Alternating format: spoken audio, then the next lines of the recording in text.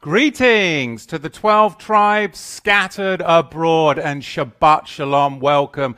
Thank you all. Blessings for joining us this Kadosh, holy Sabbath. I want to thank you out there, our donors, our financial supporters, for your stewardship and your tithes.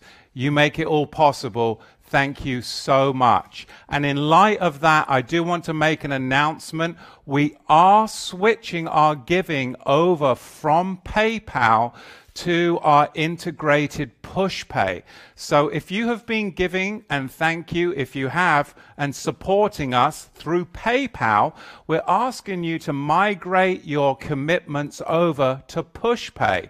You can go to TorahToTheTribes.com/donate and set up your PushPay account to help keep us online broadcasting to you this Shabbat and hopefully, prayerfully, everyone thereafter. So thanks again for that. Also, we've only got 2 weeks until Shavuot. So please sign up. We have a few spaces left over. TorahToTheTribes.com/connect, and you can register and come and visit us in Oregon for Shavuot, empowering filling of the Ruach HaKodesh, when we can get together and celebrate the feasts together. So today I am blessed and excited to be able to share a teaching with you. This is coming from a paper that was put together, and I'd like to spend the time today going through. This is an opportunity for all of us to learn more about the Melchizedek perspective. I want to train us, I want to coach us, and I want to mentor us in the sticking points of understanding that often prevent people from coming into the fullness of the Melchizedek message. So this is Torah, this is liberty, this is the Melchizedek priesthood teaching.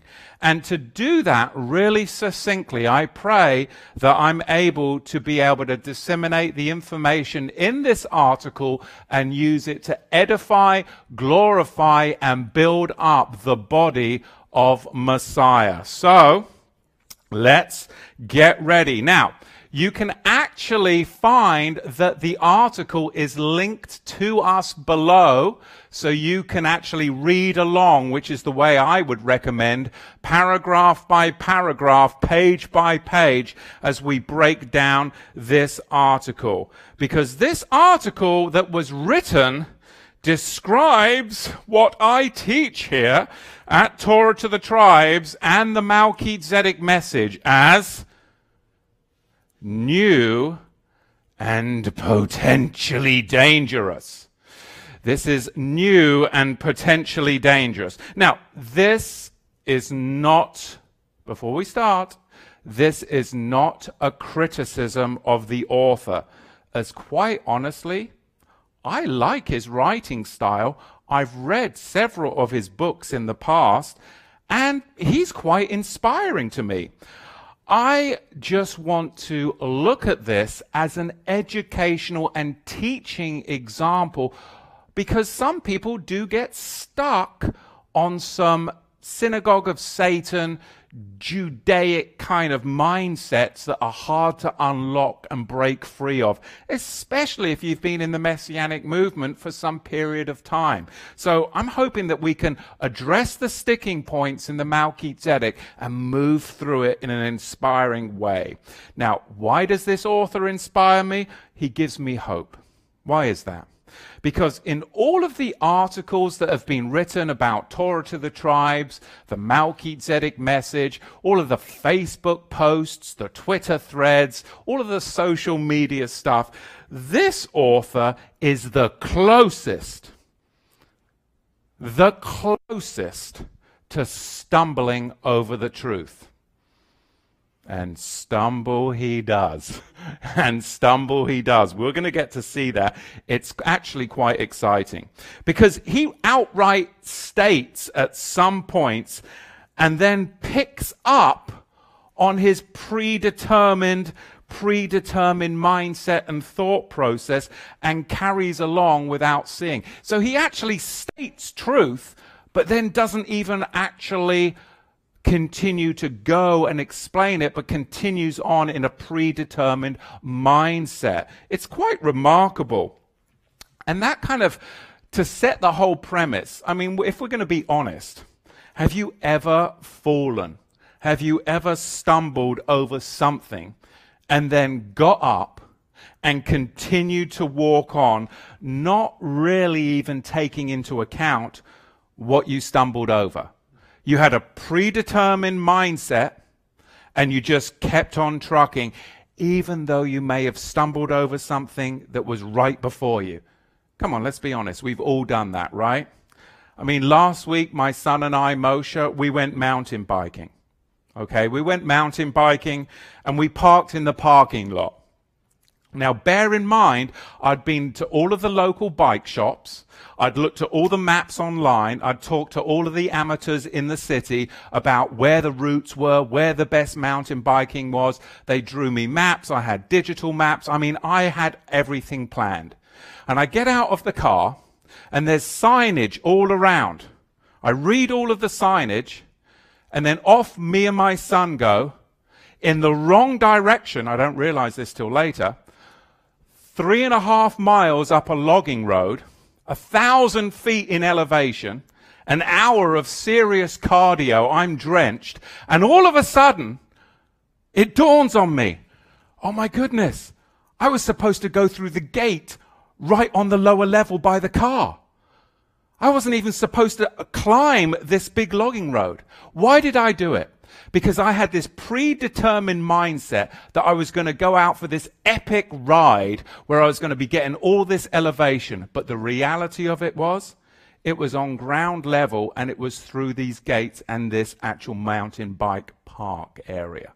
So, but my predetermined mindset set me on a course, even when there were signposts, I ignored it because my mindset was on something. I was to say, I made it somewhat burdensome for myself than it didn't need to be. I made it somewhat burdensome for myself, and it didn't necessarily mean to be that. So when we go through this article, I think you're going to see the burden of the law, the Torah, that weighs so heavy.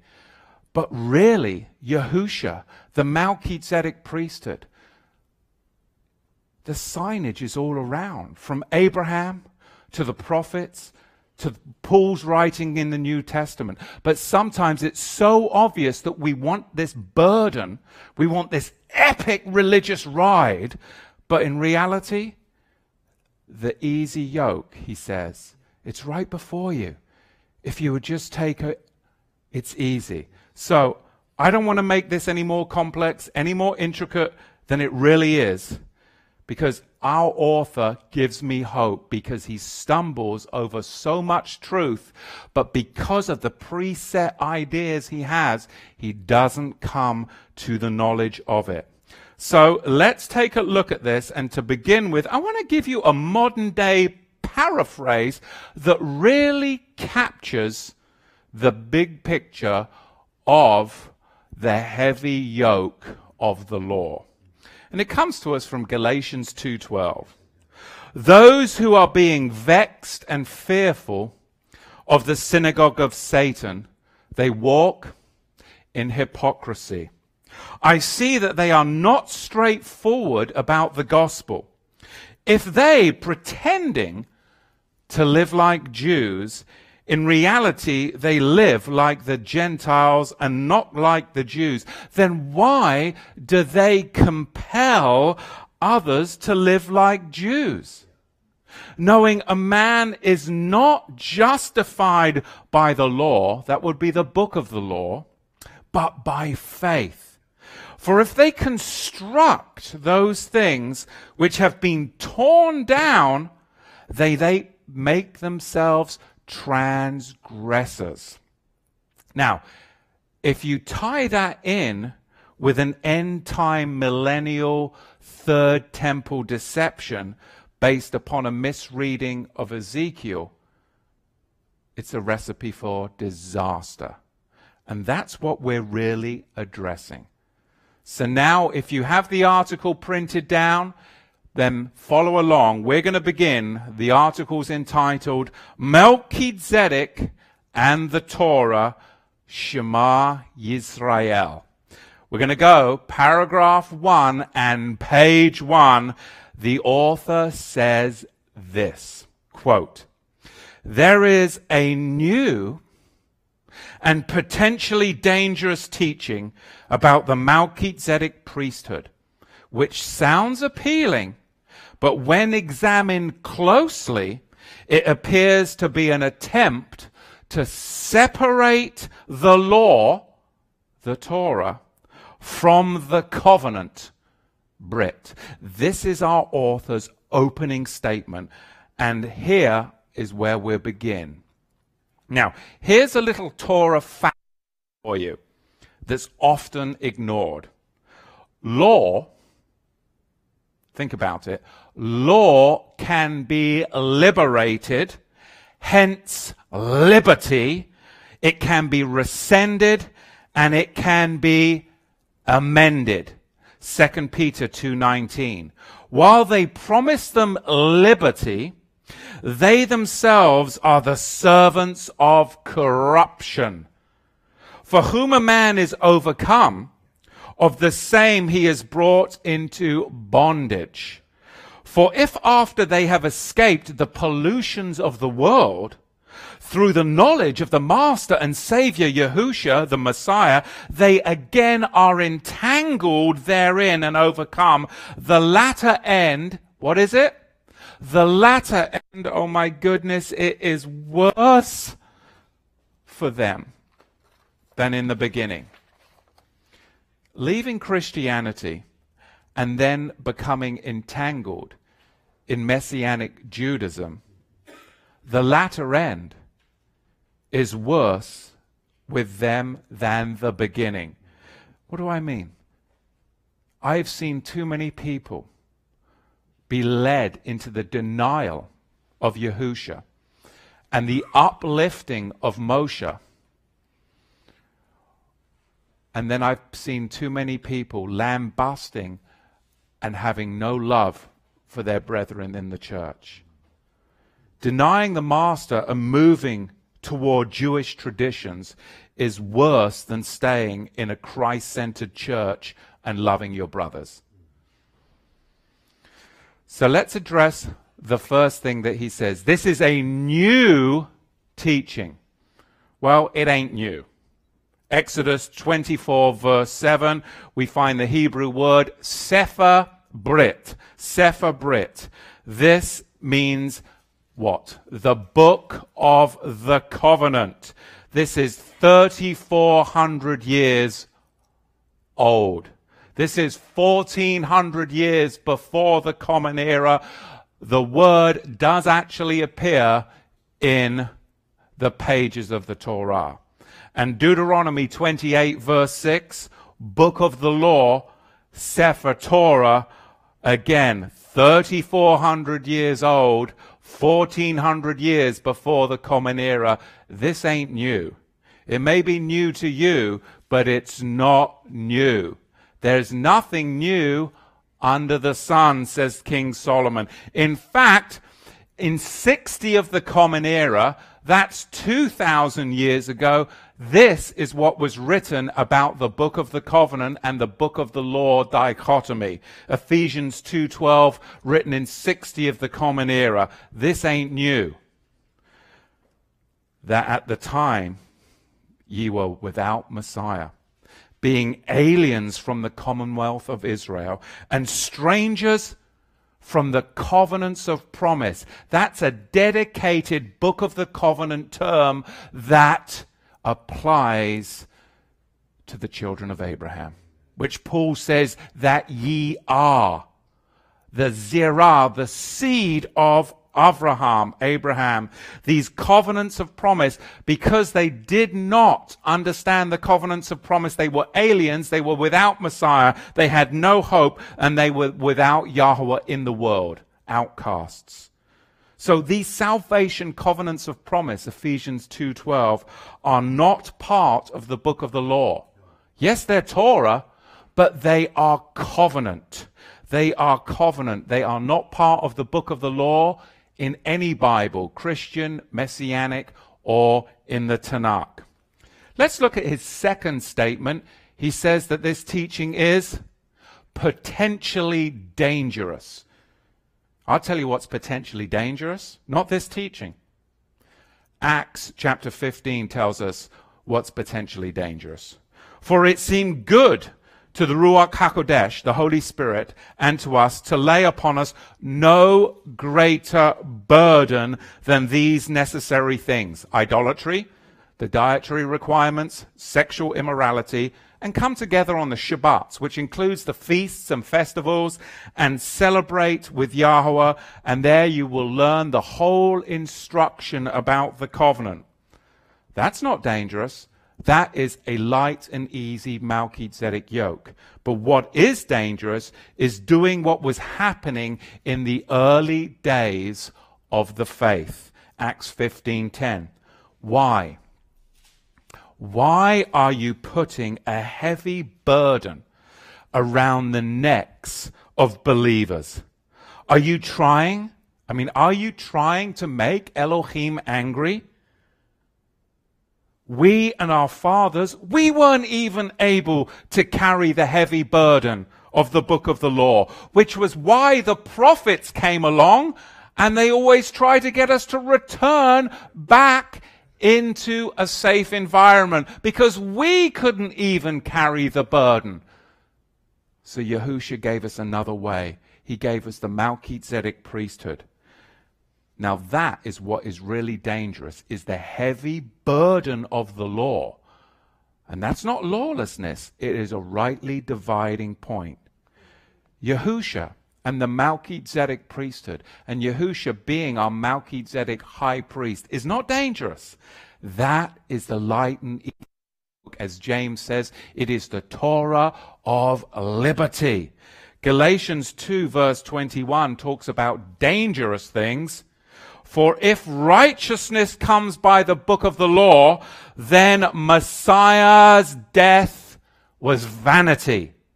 If you think that what Torah to the tribes is teaching is dangerous, adhering to the book of the law, that is what's dangerous. Because then you make Messiah's death vanity. Because if Yahusha, think about this, if Yahusha had kept Leviticus damage control law. What do I mean damage control law?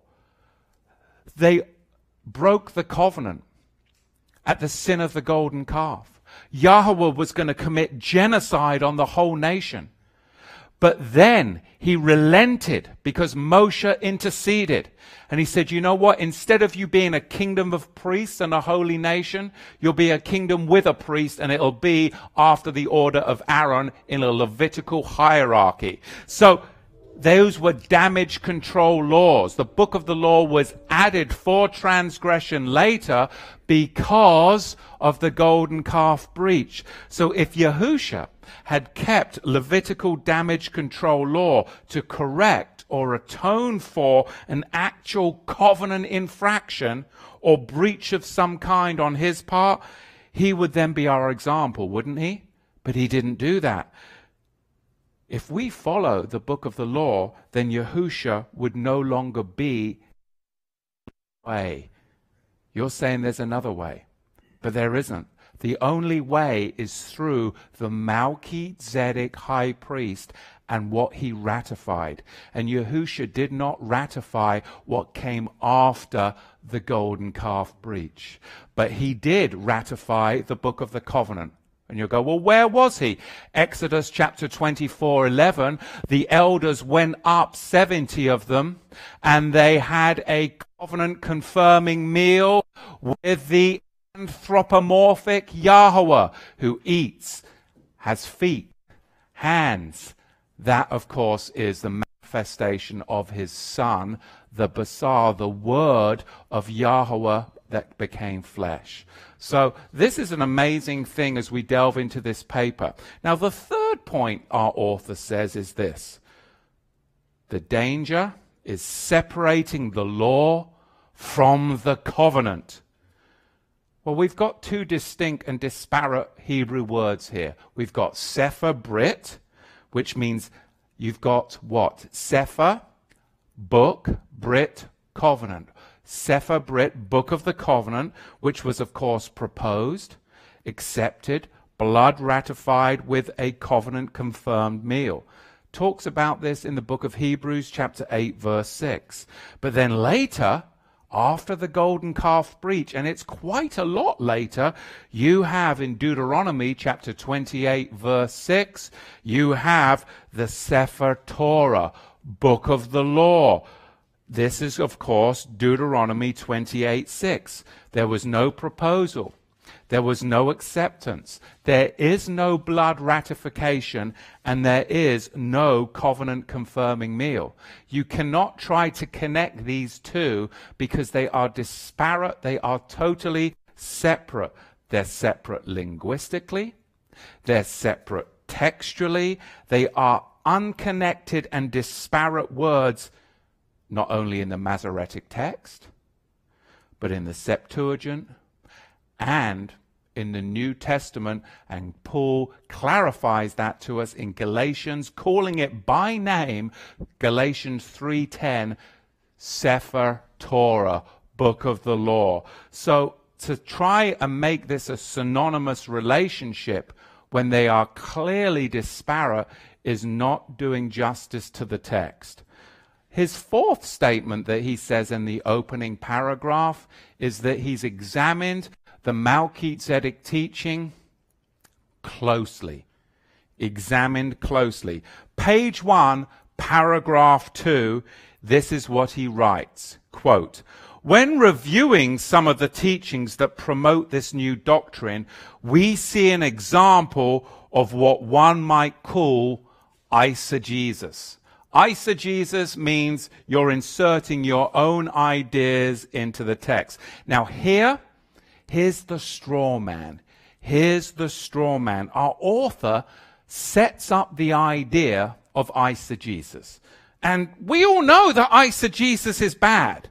So he sets up the idea of eisegesis and then blows it over. That's called straw man. This is what he does. He sets up the idea of eisegesis. We all know it's wrong. So then it's easy to blow over. But here's what's funny. He then gives us his own eisegesis.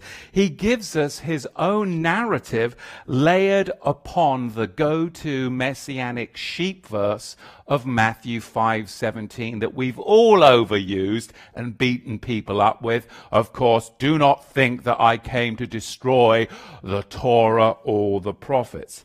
So instead, I'm going to actually give you 3 textual witnesses with none of my commentary, and then you make your own exegesis. You extract from the text and you decide. Number 1, we'll use exegesis. Deuteronomy chapter 31 and verse 36. Take this book of the law, Sefer Torah, and put it in the side of the ark of the what's it called? The Ark of the Covenant of Yahweh, your Elohim, that it may be there for a witness against thee. Number 2, Hebrews 7 verse 12. For the priesthood being changed, there is made a necessity, a change also of the Torah. And number 3, Galatians 3:10. For as many are as of the works of the law are under the curse. For it is written, Cursed is everyone that continueth not in everything which is written in the book of the law to do them. Now, surely These 3 points bear some consideration before we get up, dust ourselves off, and continue going along with our predetermined mindset. Just do your own exegesis on those 3 texts. They say what they say without my commentary. So let's continue on with the article of our author. Page 1, paragraph 3, he says thus, quote, "The major problem that I see with this teaching is the notion that Israel was given a special book of the law within the Abrahamic covenant, book of the covenant, that would only last until the Messiah came. Once the Messiah came as Melchizedek priest," notice Yahushua was never a Melchizedek priest. Those are my comments. Was he? Was Yahushua a Melchizedek priest? No way. He was a Melchizedek high priest. It's a big distinction, very big distinction. You and I, we're Melchizedek priests. Anyway, sidetrack, let me continue on with what he says. Quote, "He allegedly freed and separated those in his priestly order from the Torah, and now they are strictly priests of the covenant." Now here's the tell. I love this. Here's the tell. Our author hasn't done what he said he would do in paragraph 1. He hasn't actually examined the polemic closely at all. In fact, he doesn't understand the book of the covenant, book of the law polemic to begin with. This is a huge false premise, and a false premise will always lead you to a false conclusion. Look what he states.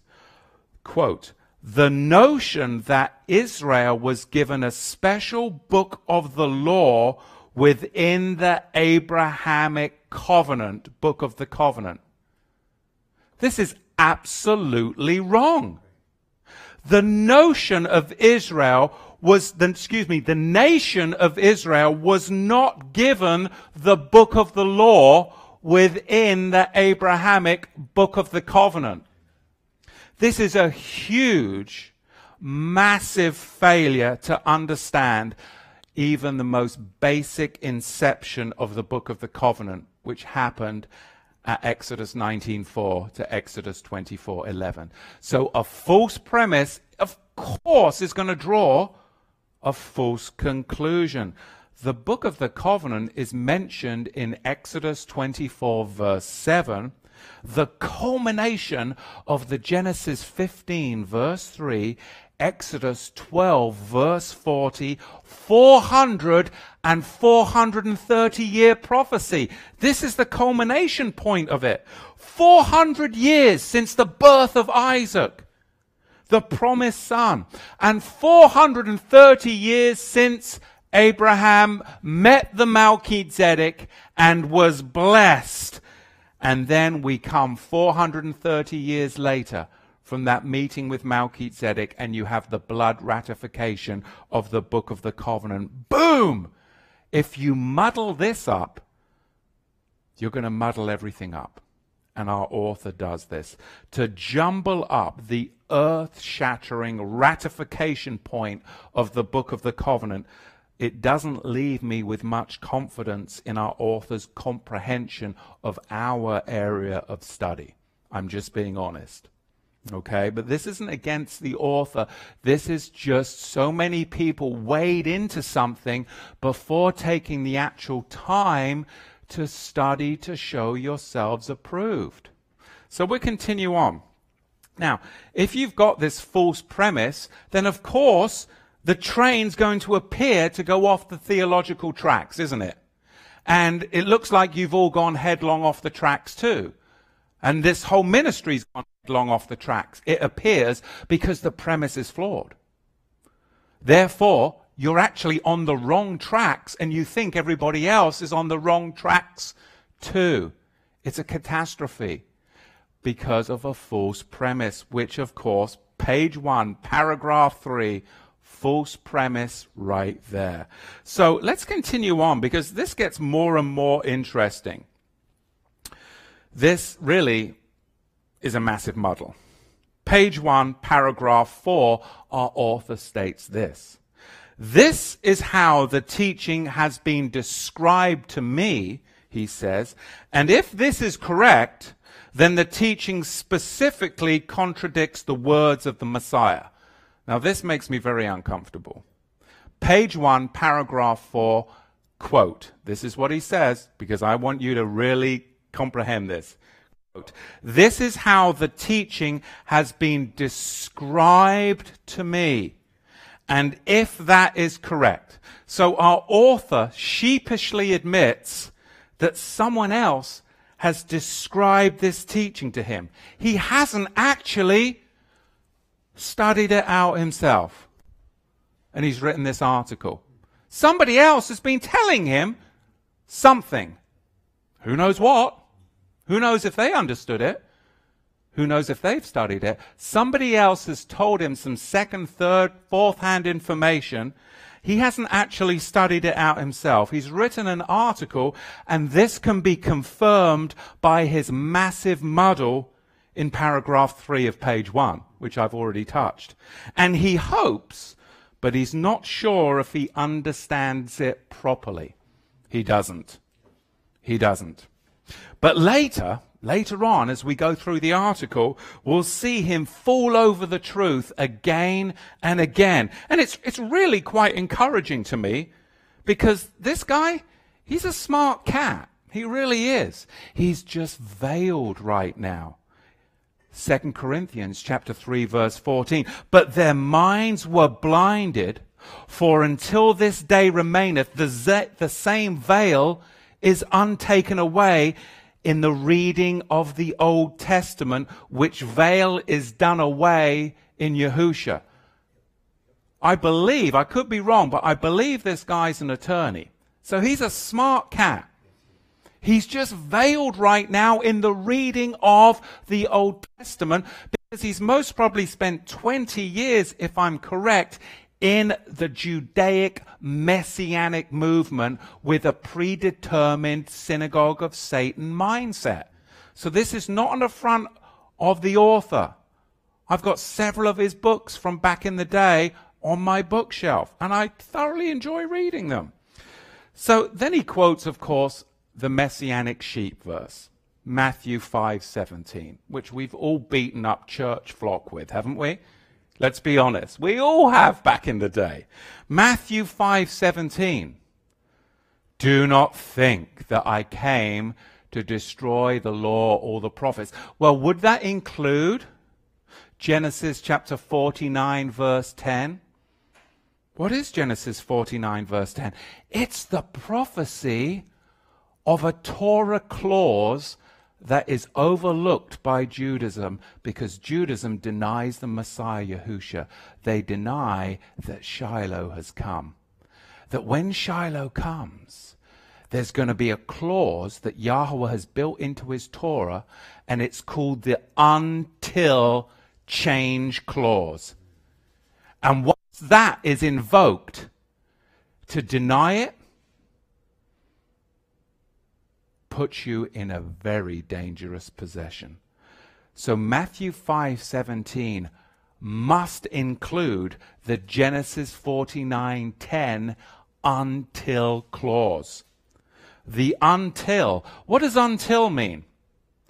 I'm going to continue teaching until it's dinner time.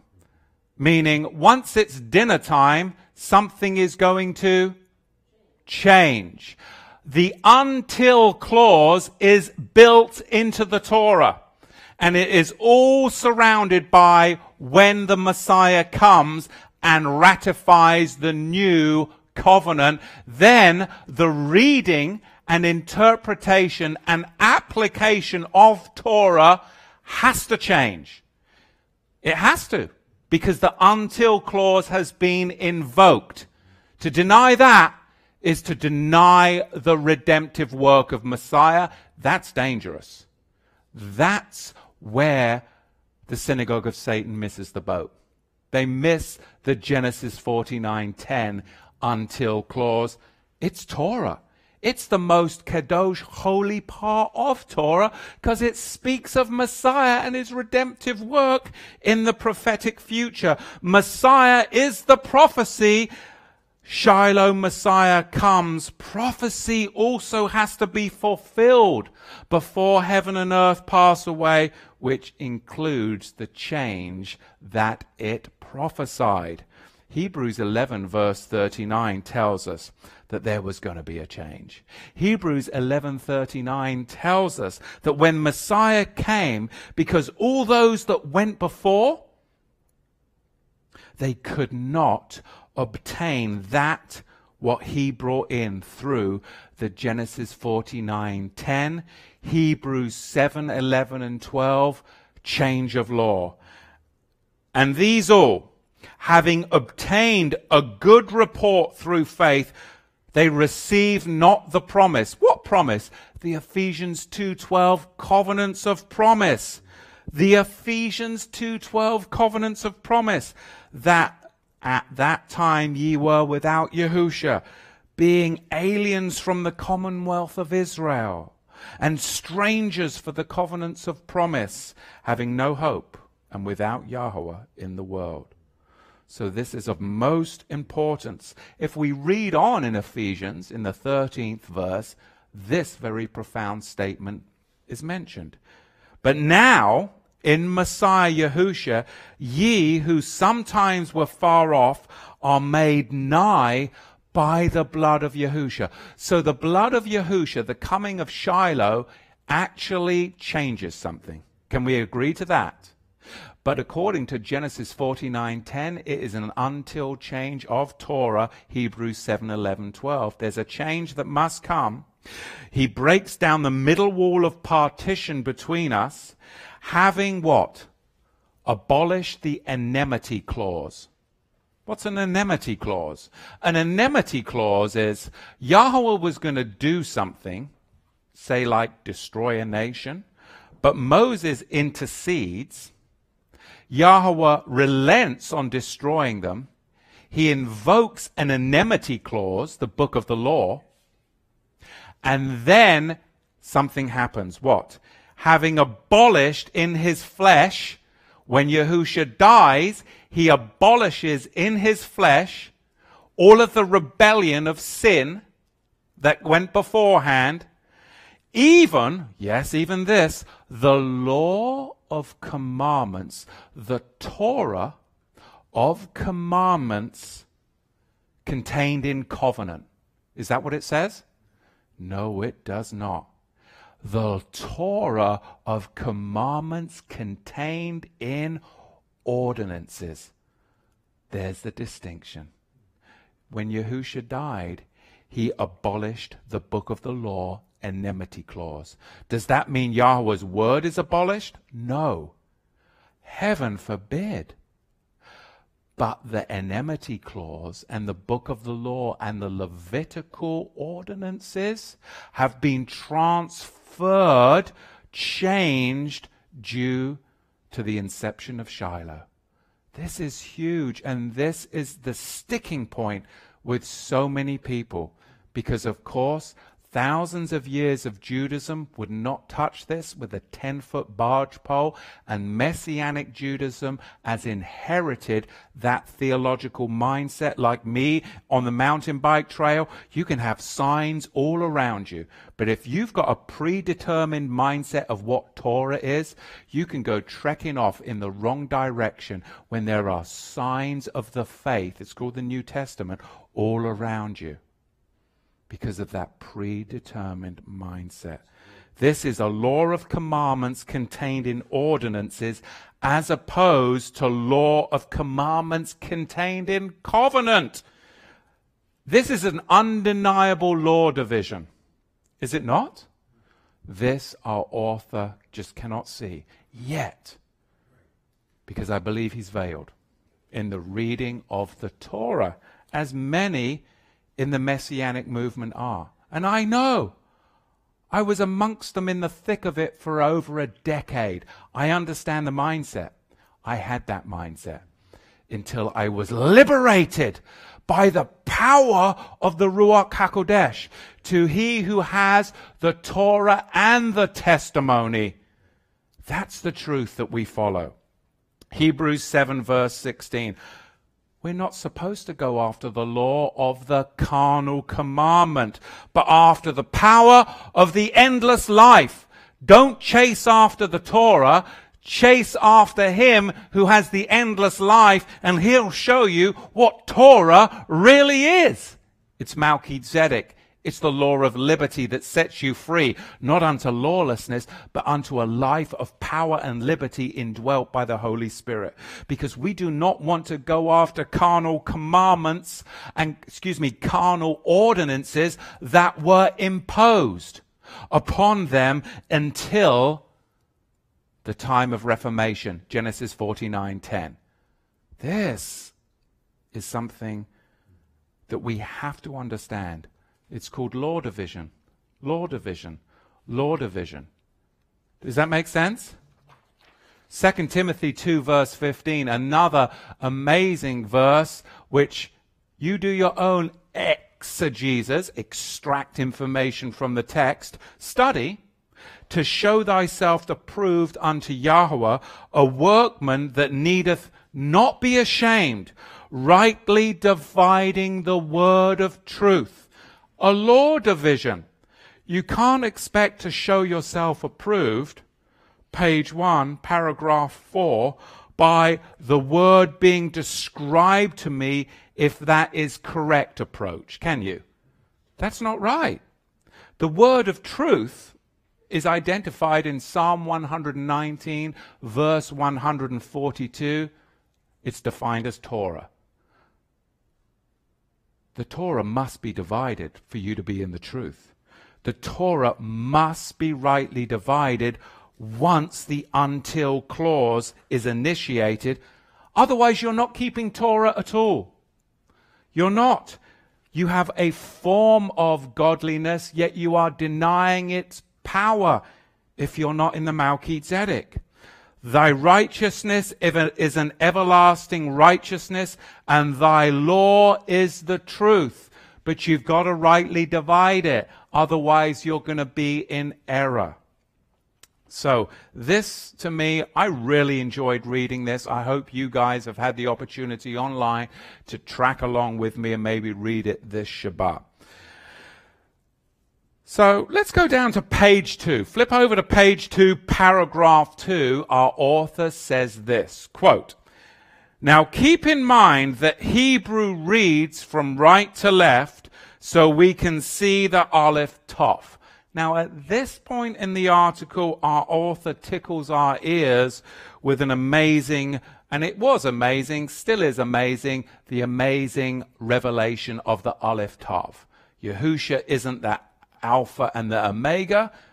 This is Hebrew. He's the Aleph Tov. But this has been so overdone in the Messianic circuit, from Jim Staley to Monty Judah to Rico Cortez to Michael Rood. Everybody's done this. We've all heard it before. This is just a tickling of the ears. It doesn't add or distract from the book of the law, Book of the Covenant polemic. It shouldn't even be in this article. This is just used to kind of drag you in, okay? This is the hook. This is the hook. It's got nothing to do with the Book of the Law or Book of the Covenant polemic. It doesn't add to it. It doesn't take away. It's just a tactic. It's been used for decades. I was a part of it. But this is a big tactic to try and draw people in. Oh, the tickling of the ears, the Aleph Tov teaching. You know, it's not necessary to be in an article where you're truly trying to delve into the Melchizedek polemic with the Book of the Law and the Book of the Covenant. So let's go down now into page 2 and paragraph 6. This is the infamous synonym stumble. The synonym stumble. It's all synonymous. Everything's synonymous. And he goes on to state this, quote, "In fact, the scriptures actually make reference to certain terms of the covenant curses being written within the book of the law." Deuteronomy 29, verse 21. So the covenant is found within the Torah. These are not separate books or scrolls. That's what the author says. So here, our author is mixing covenants and can't actually distinguish between a Melchizedek covenant, which has a proposal, acceptance, a blood ratification, and a covenant confirming meal, and all other various covenants in scriptures. And there's a slew of them, right? There's salt covenants, shoe covenants, but only the Melchizedek covenants have those 4 determining, identifying factors that can always be linked back to the 5th. So you can't lump covenants. And if you want a great teaching that I really enjoyed years ago doing, it's called Clearing Up Covenant Confusion in 10 points. That's really helped a lot of people that have come into the truth of the Melchizedek, and that's available on our YouTube channel. There are no curses, plural, in the book of the covenant. All of the curses are found in the book of the law.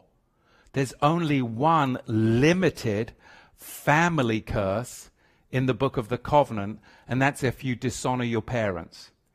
But there are no other curses. So to say the curses, there aren't any curses in the book of the covenant. There's only one limited family curse. So he proves a distinction right here. His very words. The big stumbling block that many fall over is that, yes, the book of the covenant is Torah, and yes, the book of the law is Torah also. But the book of the covenant is blood ratified Melchizedek. It is proposed, it's accepted, it's blood ratified, and it has a covenant confirming meal. Whereas the book of the law, which is also Torah, it was imposed, it was not agreed to, it was not blood ratified, it has no covenant confirming meal. They are disparate. They are not the same. They have no synonymous qualifiers in covenant whatsoever. One is law contained in covenant, Torah contained in covenant, the book of the covenant. The other is Torah contained in ordinances, Ephesians 2:15. So this is a clear distinction and a sticking point, a real sticking point to the synagogue of Satan mindset that is so hard to overcome. So now let's continue up onto page 3. Is everyone doing okay? It's a little bit to trek through, but it's a Shabbat. It's enjoyable. Spend a little time. Let's go to page 3 of the article. Let's go down to paragraph 3, where our author says this, quote, "It is interesting to note that he tithed before the Torah was given at Sinai." What? This is the tell. I told you this guy is a clever cat. All right? He's so clever, he doesn't even know it yet. This guy, when the veil is lifted, he's going to be a powerhouse for the Melchizedek covenant message. And if he's watching, he's like, no, I'm not. No, brother, I know that the Father is working because you made the article. It vexed you somehow that you had to make an article. So the Father works in mysterious ways, and Yahweh's word is truth, and every man is a liar. But this is the tell. I love it. Let me just restate that. This is what he says. Did you catch it? I mean, I was chuckling in my armchair. It is interesting to note that he tithed before the Torah was given at Sinai. This is the tell. The author, in his own words, admits what he generalizes as the Torah was given at Sinai. He acknowledges, listen, he acknowledges that something was given at Sinai that wasn't before. Something was given at Sinai that wasn't before. But hang on a minute. Abraham walked in Yahweh's Torah. Genesis chapter 26 verse 5. So it can't be generalized Torah that was given. It must be specific book of the covenant Torah that was ratified. Exodus 24 verse 7. He admits a law division right here. In his own words. He literally writes out that he acknowledges there is a law division between something that existed when Abraham was and then something that was given at where? Sinai. And he goes on to say this. This is just so inspiring to me. Quote, "It was a practice repeated by his grandson Jacob." Genesis 28, verse 22. In fact, we know that Abraham obeyed the Torah within the covenant as recounted to Isaac. Wow! He falls over a profound truth here. A profound truth. He even states it in his own words. Abraham, listen, obeyed the Torah within the covenant. He's got it. He's got it. But he doesn't realize it. He's written it out. Yes, yes, you've got it. You can have Torah within covenant. That would be book of the covenant. And thus, if you can have Torah within covenant, you can have Torah without covenant. That would be book of the law. You've got a law division. He states it. It's there. The signage is all around. But you know what? Sometimes, if you're like me, you just want to put a heavy burden on yourself and go head up a logging road and 1,000 feet, because you know what? That's just too obvious. I mean, I can write it out in an article as a rebuttal against Torah to the tribes. I'll even admit, but it's just too obvious. I can't see it. We've all... The veil can only be lifted, not by me, not by beating up somebody, but by prayer, intercession, and Yahweh's perfect timing. Yahweh. It's amazing. It's truly, truly amazing. Yes, you can have Torah within covenant, book of the covenant, and thus Torah without covenant, outside of covenant, which would be book of the law. Both are Torah. The profundity of it. But one is Melchizedek, and it is agreed to, blood ratified. The other was imposed, not agreed to, not ratified, out of covenant. This is amazing. Let's go down to page 3, paragraph 4. Now our author muddles up what is blood ratified and what is not again.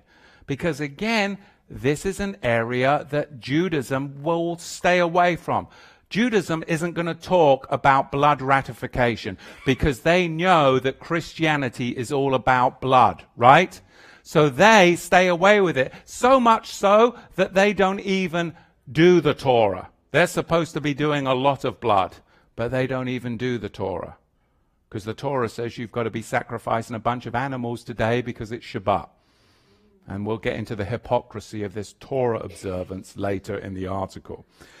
So now, he says this in page 3 on paragraph 4. Quote, "Obeying his voice, his charge, his commandments, his statutes, and his Torah are all parts of the covenant, and they are found in the book of the Torah, book of the law, Deuteronomy 30, verse 10. You're laughing because you know where I'm going. So trying to separate the Torah from the covenant makes no sense, since Abraham's obedience to the Torah was an integral part of the covenant. But he just stated it. But now he's backtracking because he didn't see it, you see? Look at page 3, paragraph 5. He says thus, "You cannot pluck the Torah instructions out of the covenant." He's right. You don't pluck covenant in Torah instructions out of the covenant because, of course, they're in the covenant. Why would you pluck them out of the covenant? They're in the covenant. But you must distinguish between what law is in the covenant and what laws are without of the covenant. What is lesser is out of the covenant and imposed to. What is greater is blood ratified and within the covenant. You have to distinguish between the book of the law and the book of the covenant to understand the Melchizedek message. And there is the pressure point. The pressure point. He goes on to say this, quote, "The book of the Torah and the book of the covenant are the same. This is evident from the incident when Hilkiah found the scroll in the temple."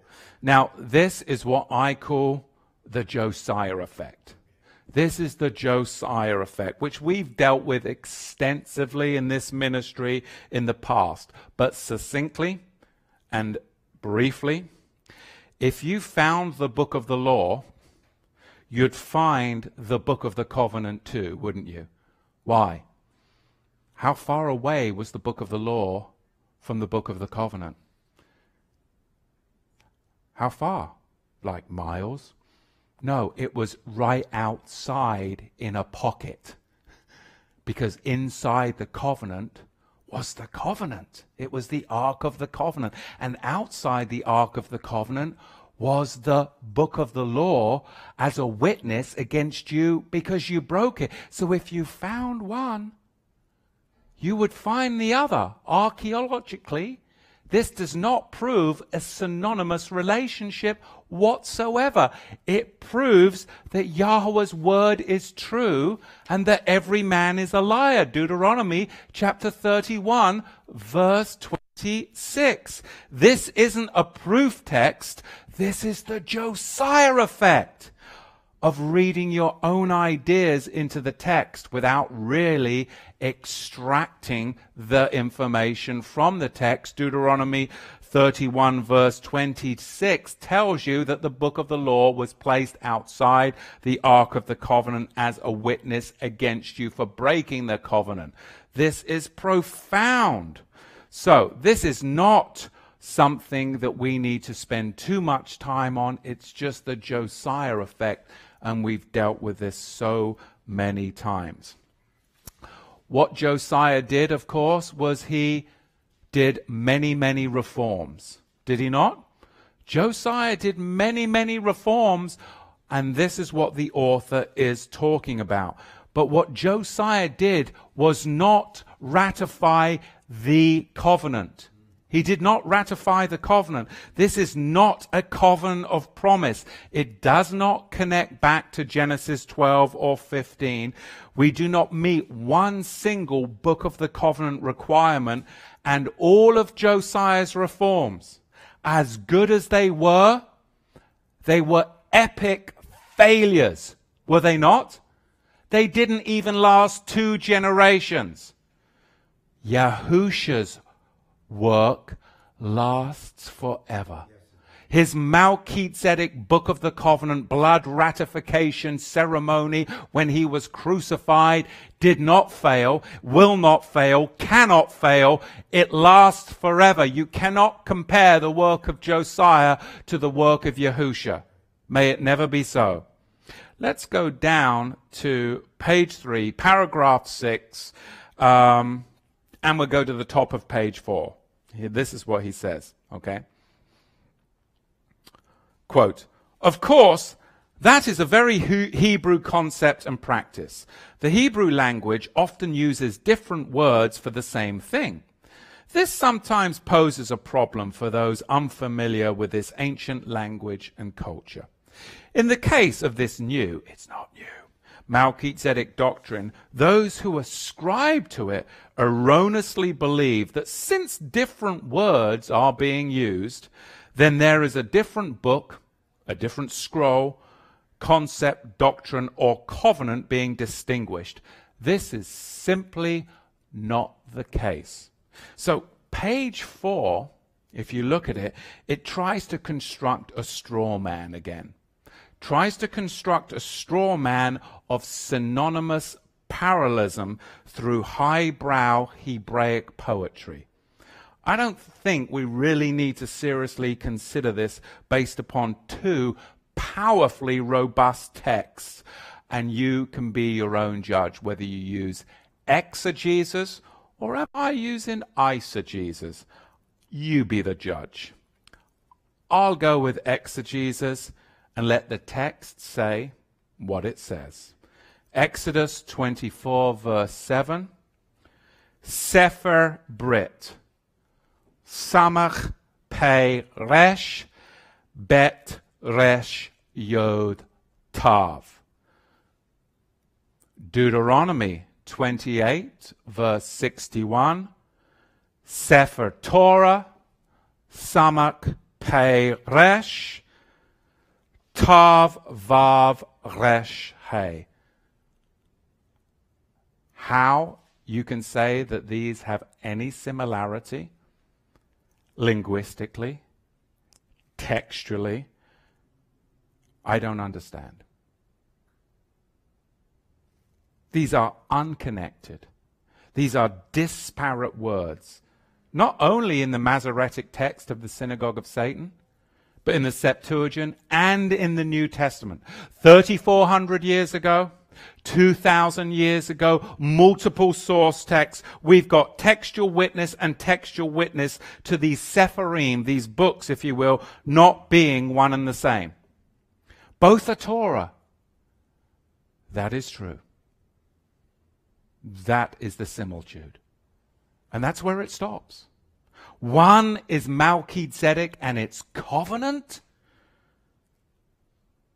The other is added, imposed, a schoolmaster. It was a law contained in ordinances. Ephesians 2 verse 15. And we'll leave it at that. You decide whether I'm using exegesis or eisegesis. Let the text speak for itself. That's the purpose. Let's go to page 4 and paragraph 3. Okay? This is where our author says this. We can specifically see this prose involving the law, Torah, and the covenant, Brit, in Psalm 78, verse 10. They did not keep the covenant, Brit, of Elohim. They refused to walk in his law, Torah. You see here the law, Torah, and the covenant, Brit, being used synonymously. You see, our author right here in this poem, page 4, paragraph 3, stumbles over the truth again. And he assumes a synonymous relationship, not comprehending that they did not keep the covenant means the book of the covenant.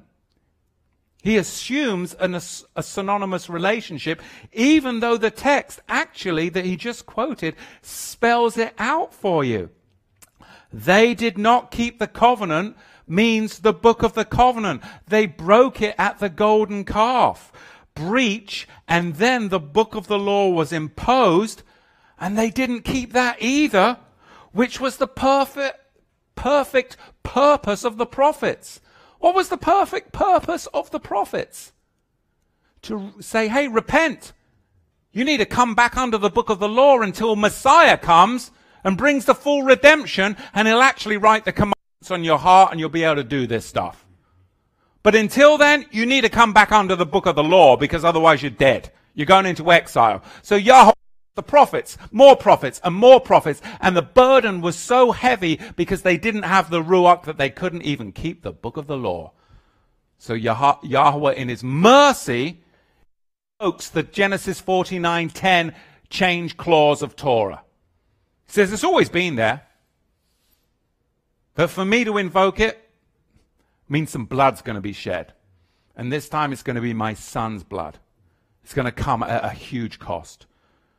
And then there will be a change of law, a transference, and a change of priesthood. That you'll actually be able to do this because this will be a light and easy yoke. I have seen more burdensome families in the Messianic movement than I can even believe to count. Women 5 steps behind their husband in all this Hebraic garb, heavy and their shoulders down, men lording themselves over their wives, children, just burdensome, burdensome.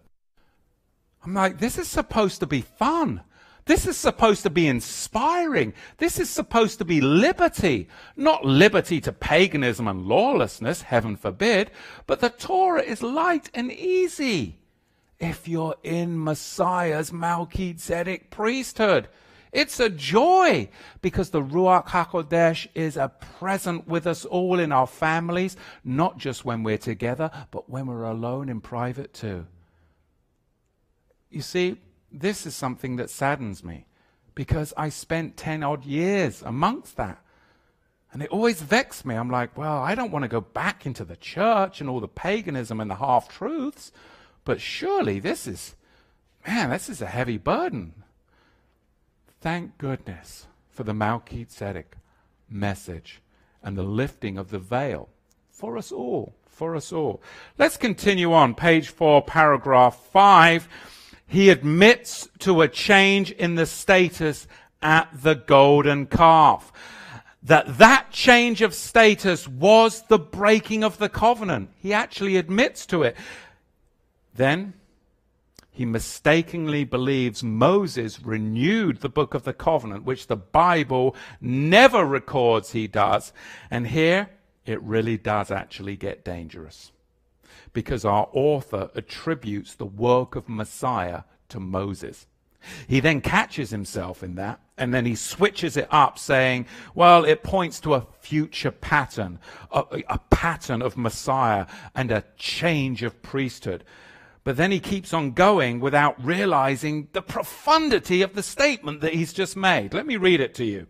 Quote, now it is clear that the status of the relationship between Israel and Yahweh changed after they whored at Sinai. Yes, he's getting it, right? He's saying there was a change in the Torah. He states it. This is the whole signpost analogy I'm using, okay? It's right there before you. Changed after they whored at Sinai, and this is why Moses broke the tablets of stone. That broken covenant was later renewed through Moses on freshly cut tablets of stone. This renewal at Sinai was a pattern for a future renewal that would occur through the Messiah, and the renewal involved a change in the priesthood. I mean, this is double talk right here, isn't it? So much so that it's like, you're like, well, what? Oh, hang on a minute. Is this message for the Melchizedek priesthood or against it? Because now I'm confused. He's actually arguing with himself right now in the text. You can see the conflicting struggle within our author as he contradicts his opening statements on page 1 and paragraph 3, where he stated this. He stated this all the way back on page 1 in paragraph 3. But now on page 4, paragraph 5, he's totally struggling with it, contradicting and giving us some double talk. And this is the Messianic movement. And this is why I came out of it, because I'm like, whoa, hang on a minute. Whoa, and I was in the midst of it. So for a while, I couldn't see the wood for the trees either. I was veiled. But I just kept on reading, studying, praying, taking counsel. My wife and I were like, wow, and we've always been able to just press in together. And I'll tell you one thing, praise Yahweh. Whatever happens, we always come into one accord, don't we? My wife and I, always in one accord. She may get something first, and then I'll come along in one accord, or I may get something first, but there's always confirmation, because we are Besar Echad, and the same with our children. Yahweh works in families like that when you're pressing in. It's amazing, it's amazing. Let's look.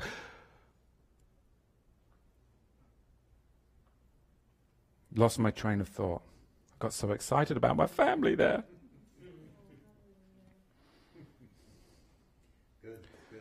Yes, here we go. Where are we? Page 4, paragraph 5.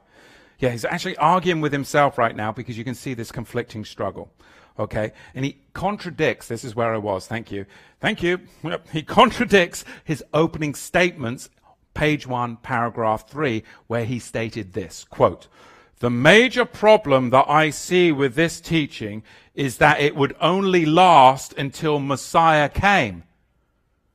Well, now you just stated that in page 4, paragraph 5. Do you see that? But that was a major problem for him 4 pages back. But now he's saying that this is what happened. Not my words, his words. "The major problem that I see with this teaching is that it would only last until Messiah came. Once Messiah came as the Melchizedek priest, he allegedly freed and separated those in his priestly order from the book of the law, and now they are strictly priests of the book of the covenant." But now, 4 pages later, he's admitting 3 things that are a total contradiction to his opening statements on page 1 and, of course, paragraph 3. He's admitting now a status change of law. 2, it was based upon breach of covenant. And 3, a later event change of law and priesthood in Messiah, which is my point exactly. Do you see that? Are you following along with me and catching this? Because this is huge, a huge tell to what's going on here. And here's a side note. You cannot renew an already broken covenant. You must make a totally, utterly brand new one. And that's Paul's point in Galatians 3 verse 15.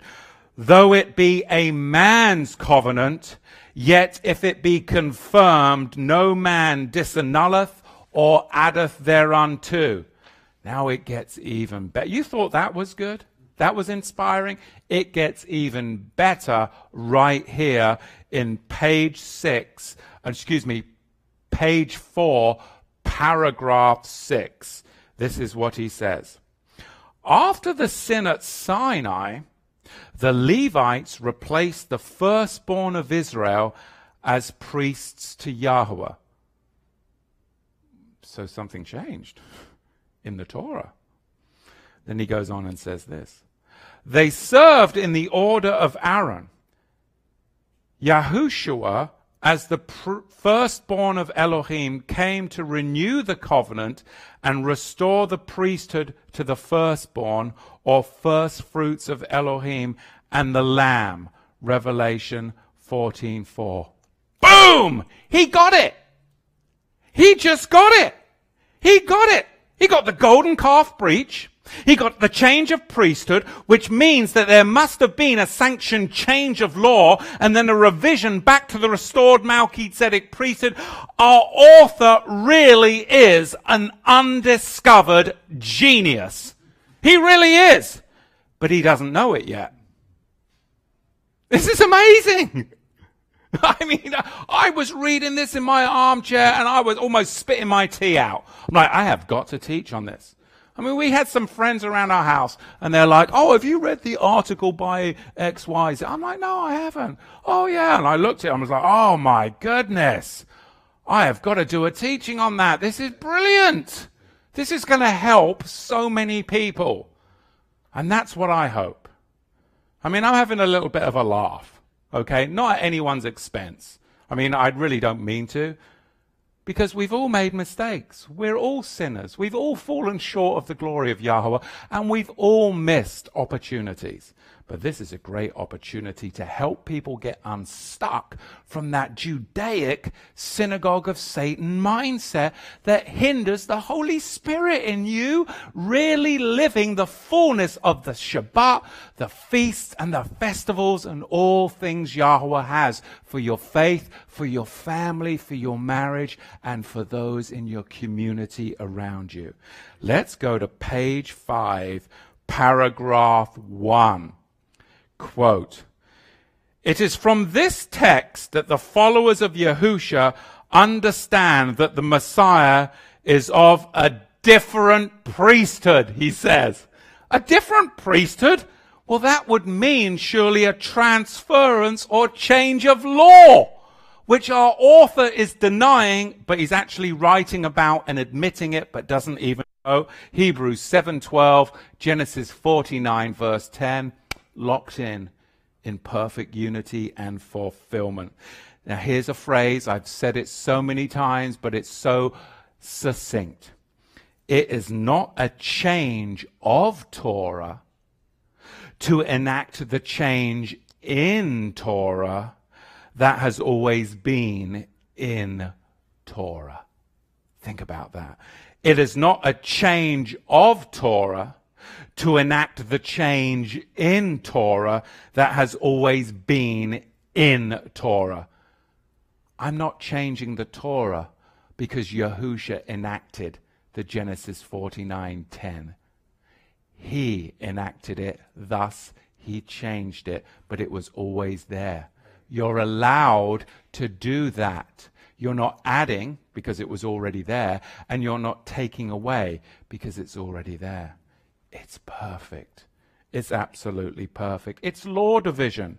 The rightly dividing point, 2 Timothy 2:15, rightly dividing the word of truth, Psalm 119. Let's go to page 5 and paragraph 5. I love this. Stick with me. It's a long teaching, but keep on turning those pages. Hopefully you're on the computer or you've printed this article down. We've got it in the description below if you have missed that point. But page 5, paragraph 5, now we find at least our author disagrees, and this gives me great hope, with mainstream messianicism at this point. And he does not take issue with believers in Messiah being priests under the order of Melchizedek. He says this: he is a firstborn priest, and the firstfruits, firstborn of Messiah, will also be priests. But that does not change the covenant or the Torah or the promises made to Aaron for that matter. It actually does. But at least he's not as far in as deep as many in the synagogue of Satan, and actually freely admits that believers in Yahusha can be priests under the order of Melchizedek. So that's good. That's a very good insight. Let's skip over to page 7. We're nearly concluding here. Page 7 and paragraph 2. I'm enjoying this anyway. I hope you are. I mean, I really am. He stumbles all over the truth again in page 7, paragraph 2. John the Immerser prepares the way, and the Levitical priesthood is limited in scope, and it's limited in duration. He says this, quote, "So a very special role was reserved for a Levite to prepare the way for the Melchizedek. The Melchizedek priesthood is the eternal priesthood." Well, thank goodness we can agree on that. While the Levite priesthood or Aaronic priesthood is limited in scope and duration. Praise Yah for his insight there. Now we skip down on page 7 to paragraph 5, and we come across, I got to sit down for this one, we come across what always troubles me. It's the great Daniel deception. It's the synagogue of Satan snare. This is the Ezekiel Masoretic chapter chaos. From John Hagee to Hal Lindsey to Monty Judah, to Michael Rood, to Rico Cortez, they're all pushing this. Of course, it's this third temple abomination. Everybody's pushing it. And it is the Daniel deception. It's the synagogue of Satan, Max. He says this. This, of course, frames your whole religious worldview. Quote, "During the 7th millennium, a temple will be built and functioning on earth while the New Jerusalem remains above in the heavens. It is not until the end of the Sabbath millennium that the New Jerusalem descends onto the renewed earth. So there remains a place for the promises to Aaron and Levi through that age, along with the eternal Melchizedek order.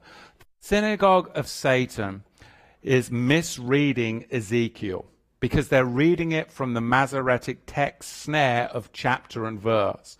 We've already done a whole teaching series that explains that Ezekiel is a revelation of 13 scrolls and that there is not going to be a third millennial temple that Yahweh dwells in here on earth. There's going to be a construct that Paul says is where the man of sin will enter in and all those will worship him as if he is Elohim. It's the Judaic synagogue of Satan snare where everybody's going to be going up and doing animal sacrifices underneath an Aaronic priesthood.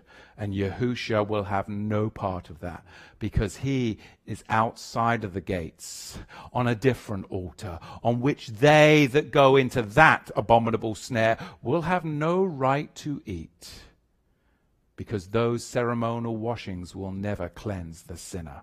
Never. So again, we don't want to spend much time on the Daniel deception, but there's another YouTube video called The Daniel Deception where I break that down pretty clear. We don't want to follow John Hagee, Hal Lindsey, and the like. And the Messianic movement has gone after this because this is, of course, propaganda from the Zionists and the synagogue of Satan. Now we go to page 7, paragraph 6. We get the straw man again, and he quotes this. It appears that this new Melchizedek teaching is just another deception to lead people into a condition of lawlessness without the Torah. And this is always puzzles me. I'm like, well, hang on a minute. I spent over a decade in the Messianic movement. What commandments are you keeping that we're not? We keep the feasts. We keep the Sabbath. We keep kosher. We keep the holiness code. We don't stone our kids. We don't build parapets on our houses. We don't do animal sacrifices required every Sabbath day that are laid out in the book of the law. Do you? Because we, under the Melchizedek priesthood, have a reason for not doing these. But they that are in the book of the law do not have a reason for not doing these. And there's the problem. In the Melchizedek priesthood, we have a legitimate mandate for change from Torah. It's from the Torah. Like I've said so many times today, Genesis 49:10. Exodus 32, Numbers 3:12, Numbers 8:15 and 17, Joshua 5:5, Hebrews 7:11 and 12. Evidences that change. It is undeniable. It's not a change to lawlessness, heaven forbid, but it's a change to covenant, a law of liberty. Liberty. Now, to deny a change, like our author, yet act on a change that they have no legitimate Torah mandate for, is hypocrisy. It truly is. And here the truth comes out. This article and those that adhere to this all-law, undivided doctrine, it's not Torah observance at all. At all. In reality, the synagogue of Satan is selective in which parts of the law they do obey. Did Yahweh become flesh and spill his blood simply to spare people the inconvenience of sacrificing animals? Hypocrisy and picking and choosing is why I left the church. Hypocrisy and picking and choosing is why I left the Messianic movement. And reality and covenant blood ratification is why I embraced the Melchizedek priesthood, because there is no hypocrisy. It is unadulterated covenant reality. You do it all. If it's in the covenant, you do it all. You keep the Sabbath. You keep the dietary requirements. You keep the feasts and festivals. You live a holy, righteous life in a sick and twisted world, and you are empowered by the power of Melchizedek, Kohen Hagadol, who sits at the right hand of the Father, to live it and have a blessed life without bondage, without a form of godliness, yet denying its power. The power is in the high priest, not of Aaron, but of Melchizedek. In the Melchizedek priesthood, we have a legitimate mandate for change. In the one law, undivided doctrine, you have no mandate for change. You have to do it all. And all means all, but you don't. That's hypocrisy. That's hypocrisy. It's not Torah observance at all. It's a form of godliness, yet denying its power. In the end, it's no different from the traditional church. Don't Deuteronomy 27 verse 26 and Galatians chapter 3 verse 10 say that cursed is everyone which does not continue to do every single thing written in the book of the law. That's quite a burden. And if you adhere to the one law, undivided doctrine, then you are going to be cursed, feel a burden if you don't do it all, and you're not doing it all. Because it's inconvenient for you. Because you make excuses. There's no temple, and we don't know. But you don't have that right. The Torah doesn't give you that right. If you're going to make the change, it has to be authorized by the high priest. It's got to be according to the scriptures I have just laid out. Not my authority, heaven forbid. I have none. It is the authority of the high priest after the order of Melchizedek. How is it in their selective view that grace exempts them from observing the parts of the law that they find inconvenient and impractical today? Well, they don't keep the laws of sacrifice, they don't keep the laws of Nidar, but it doesn't exempt them from observing the parts of the law that they love, long beards and seats and flowing garments. And I've said so many times before this, I really wonder how those who lay claim to being Torah observant can reconcile these obvious problems with consistency in obedience to the whole undivided law doctrine. It's so obvious to me. That's why I left. Packed my family up and said, we can't do this anymore. It's not right. I've got to teach the truth. And you know what? I've been lambasted. This ministry's been hammered, but we are being blessed, and it's worth it.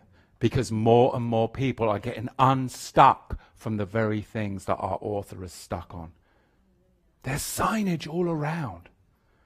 We are the generation. But sometimes, like myself and Moshe mountain biking last week, you just want to make it harder because you've got this predetermined synagogue of Satan or religious mindset on just what you should be doing. But it just ain't so.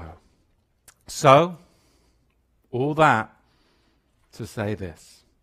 If you do go ahead and decide to perform sacrifices or to build a parapet on your roof to be consistent, then what use is the tree of crucifixion to you? Have you not left the tree of Messiah, rejected the redemptive work of the blood that was shed there for you and the Lamb of Yahweh? Well, yes, you've left the tree if you're like that.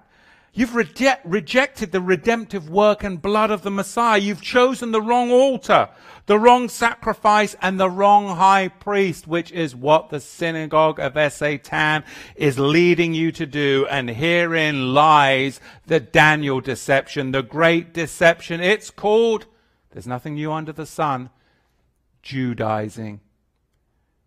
Judaizers. And the hypocrisy of it all, it comes into full view. And I'll close right now with my opening statement. Because this is just a modern paraphrase capturing the synagogue of Satan and the Melchizedek polemic. Galatians 2:12. Those who are being vexed and fearful of the synagogue of Satan, they walk in hypocrisy. I see that they are not straightforward about the gospel. If they, pretending to live like Jews, in reality they live like the Gentiles and not like the Jews, why do they compel others to live like Jews, knowing a man is not justified by the book of the law, but by faith? If they construct those things which have been torn down, they make themselves transgressors. You see, the Messiah, Yahusha, also warned us, knowing the blasphemy of them which say they are Jews and are not, but are the synagogue of Satan. Behold, I will make them of the synagogue of Satan, which say they are Jews and are not, but do lie. Behold, I will make them to come and to worship before thy feet, and to know that I have loved thee. You see, every knee shall bow and every tongue shall confess before the Melchizedek throne, on which our high priest does thus sit. And he will be surrounded by his Melchizedek priestly remnant, who'll get to witness it all. You're going to get to witness it all when you see the smoke clear. And we've linked to the full article below. So read it in your own time. Follow along with me. And remember this. The new covenant is so vastly superior. It's a better covenant built on better promises, with a perfect sacrifice and a perfect forever high priest. And I truly pray today, that none settle for or strive to live under the book of the law, which leads to Judaism, a Levitical high priest, and animal sacrifices in the anti-Messiah's Noahide courts of injustice. And they're pushing it. And the synagogue of Satan is the rocket thrust all behind it. Tie a string around the polemic, and one will end up in Judaism worshipping Satan, and the other at the feet of our Savior under his right administration of law. One will lead to the synagogue of Satan, one to the Melchizedek priesthood. You see, to walk in Torah, you need to walk in the Torah given to Abraham, which our author admits. And it's a beautiful thing. And Abraham, he's a man who never knew a Levite, and he never knew a Levitical priesthood or a Levitical temple. This article is truly inspiring to those of us in the Melchizedek priesthood, because there are others out there that are stating truth but stumbling over the truth and getting up and continuing to walk in their preset mindset. But in the other parts, there is people out there proclaiming the truth, and these are the sticking points that have prevented people from coming in. So this article really is a great opportunity for us to examine and say, oh, I see, these are the familiar sticking points, because this Melchizedek anointing is spreading worldwide as people are being liberated, not to lawlessness and paganism, heaven forbid, but to Torah in its right administration, not under the administration of a bunch of hypocrisy and religious synagogue of Satan, but under the administration of the Melchizedek Kohen Hagadol. Anyway, questions, comments, we may have a few online or any here. Then we'll see if we can address those. But this was a fun endeavor, if a little bit lengthy today. Okay.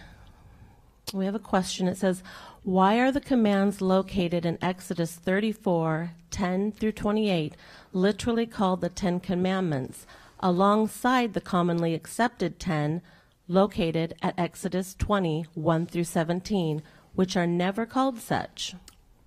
Repeat that one more time. Okay, why are the Ten Commands located in Exodus 34, 10 through 28, Oh, yeah. literally called the Ten Commandments, alongside the commonly accepted 10 located at Exodus 20, 1 through 17, which are never called such? So in Exodus, in Shemot, Exodus 20, you have the giving of the mitzvot. You have the giving of the book of the covenant with the proposal, acceptance, blood ratification, and covenant confirming meal, which includes, of course, all the texts of Exodus 20. That's all part of the book of the covenant. It's not limited to 10 words. It's the whole covenant, which includes that narrative and text. But here, after the breaking of the tablets, the sin of the golden calf, we have the book of the law. And the book of the law, here we can see it says that, and he said, behold, I make a covenant. And we've got the new tablets, and then we have all of the rest of the narrative that goes on into Numbers, with Leviticus, Numbers, and Deuteronomy. This is the question that I pose to you, because this is a sticking point. Here in this covenant that you see, is there a proposal? Is there an acceptance? Do you see any blood ratification and any covenant confirming meal? So whatever this is, which it does include the re-giving of the 10 commandments, is this connected to the Melchizedek book of the covenant which was broken? Absolutely not. There is nothing that links it. It is the added law, which includes the 10 commandments, yes. But this is what was imposed upon them because of the infraction. But this is a covenant, but this is not a Melchizedek covenant. It has none of those qualifiers. This is a stumbling block for many, Exodus 34. I hope that answers that. Maybe not. I hope so. Lots of questions. Great. We love questions. All right. It says, in Exodus 20, it is written about offering animal sacrifice as a free will offering. Is that done away with, or can one offer spiritual animal sacrifice? Well, Exodus 20, you're correct. Exodus 20, verse 22, we get the law of the altar. There was, of course, the offering there. But the law of the altar back in Exodus 20 had to be done under the Melchizedek high priest and the administration of the Melchizedek, correct? Of course. It was thus then broken, and then you had the added prescriptive laws of the Levites.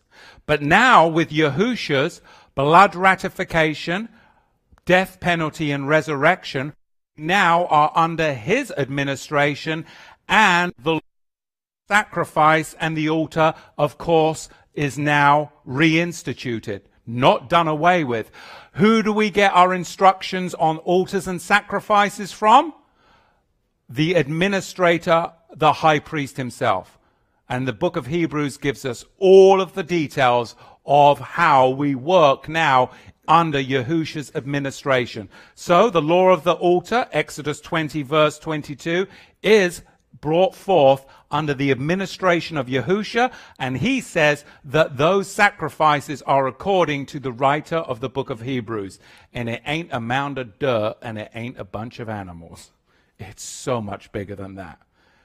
And if Yahusha ever stands before any of us and starts to tell us to slay animals, then we will do it. But until he does, I'm sticking with the last order given by the writer of the book of Hebrews. Anybody that's in the military, you will know that I'm telling you the truth. I went to an all-boys military boarding school, and they used to do insane things to us, like give us instruction, I remember I was my son's age. Can't believe my mom made me do this stuff.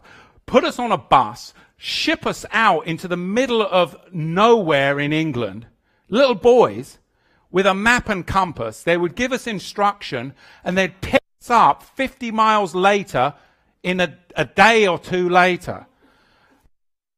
I would always get lost.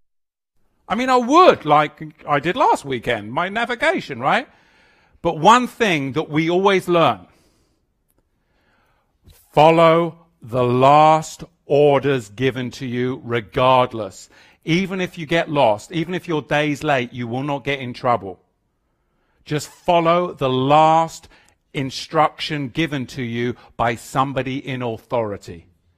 If somebody else who's not in authority tells you to do, don't listen to them. Just follow the last order given to you by an authority position. I'm going to follow the writer of the book of Hebrews. Long-winded Matthew. Sorry, question 3. Can Matthew explain his view of Noahide laws? Noahide laws are an inception and snare of the synagogue of Satan. They are going to be thrust forward and forward and forward. It's going to bring you into the Daniel deception. The Messianic movement are going to propagate it, and try and drag you all into it. You're going to be sheep led to the slaughter. It's from hell.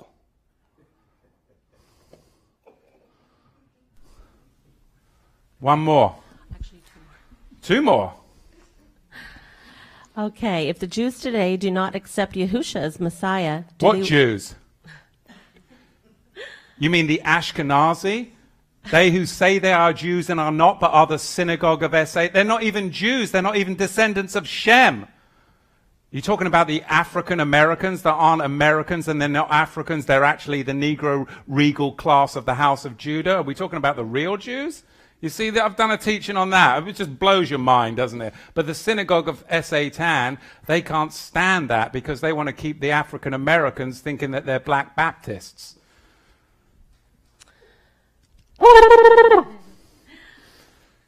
Sorry. The question is do they worship the same Yahweh as we do, considering first No, John? they do not worship. They worship. Yahusha answered. Sorry, darling. Okay. She has to put up with me interrupting her all the time.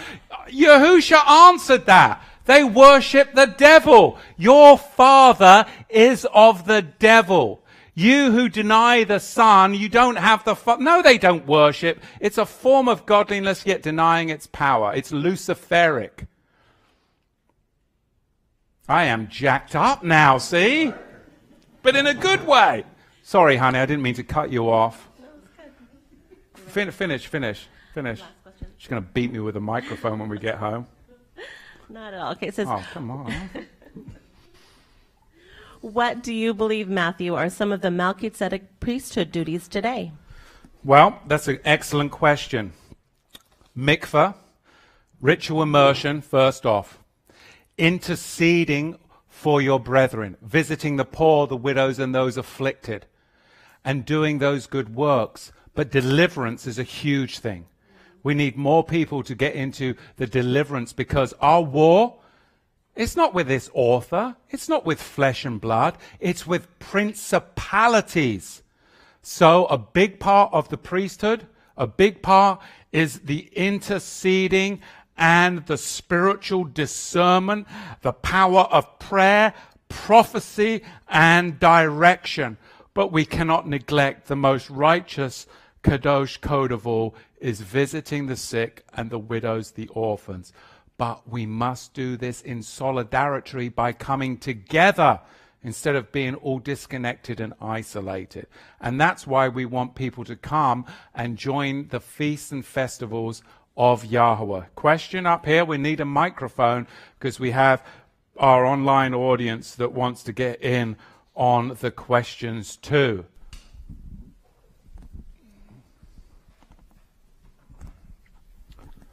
Sorry, this isn't a question. Oh, okay. I'll sit down. I pushed back as being one who had Well, that's because you were a Baptist minister. No, I wasn't. What were you? Christian Missionary Alliance. All right. And I pushed back, but I kept saying, but I sense that this is a part of the Spirit. So I knew, but I kept pushing and pushing back. And I said, if the Spirit tells me that this is true, then I'll know. In the meantime, I'm going to keep pushing back because I'm not getting some answers. The Spirit, or what do you say, Hakadosh, talked to me one day very clearly. There is a difference between the book of the law and the book of the covenant, and it was from the word, which Hebrews says the word divides between. And the word told me that, and everything else has changed. And therefore, I am now getting more questions answered on the specific details. But that's why I keep coming every time, and that's why I will obey the truth that I know. Thank you. Excellent, excellent. And even all my years in the Messianic movement, they had to admit there was a law division, but they didn't want to admit it was in the Torah. So the whole premise, it was a false premise, was, all of those apparent law verses that are really hard, it's a law division between the written law and the oral law. Well, what a bunch of tosh. I believe that. But that's not. It's called out in Galatians 3:10. It's a law division between the book of the covenant and the book of the law, which of course the allegory between Sarah and Hagar is so succinct. So the premise was false. Yes, there's a law division, but it's between the written Torah in its entirety. Of course, we can't divide that because the synagogue of Satan has totally got that. You know, we've got to, they're following the same God as us. Yes, they're following a God, but it's a God. We follow Yahweh Elohim. They're following Satan, the fallen God. And so their premise is flawed. They say, well, there's a distinction between the written law in its entirety and the oral. That's oral law. And that's the conflict that you see in the New Testament. No, it's not. The conflict is the Pharisees were still pushing the book of the law. And Paul said, no. If you do that in Messiah, you've got to do it all, otherwise you're cursed. Come into the Melchizedek and keep the Torah, but it's the book of the covenant Torah. That's the true division. And when you get that, then everything falls into place and you are at liberty to righteousness, not at liberty to paganism, church, lawlessness. And that's the difference. So if we've set our hound to the plow, which I did many years ago, I'm not going to go back into lawlessness, but I've got to move forward and follow the Master. So bless you, Shabbat Shalom, and Yahweh's blessings upon you all. Let's catch you next Shabbat.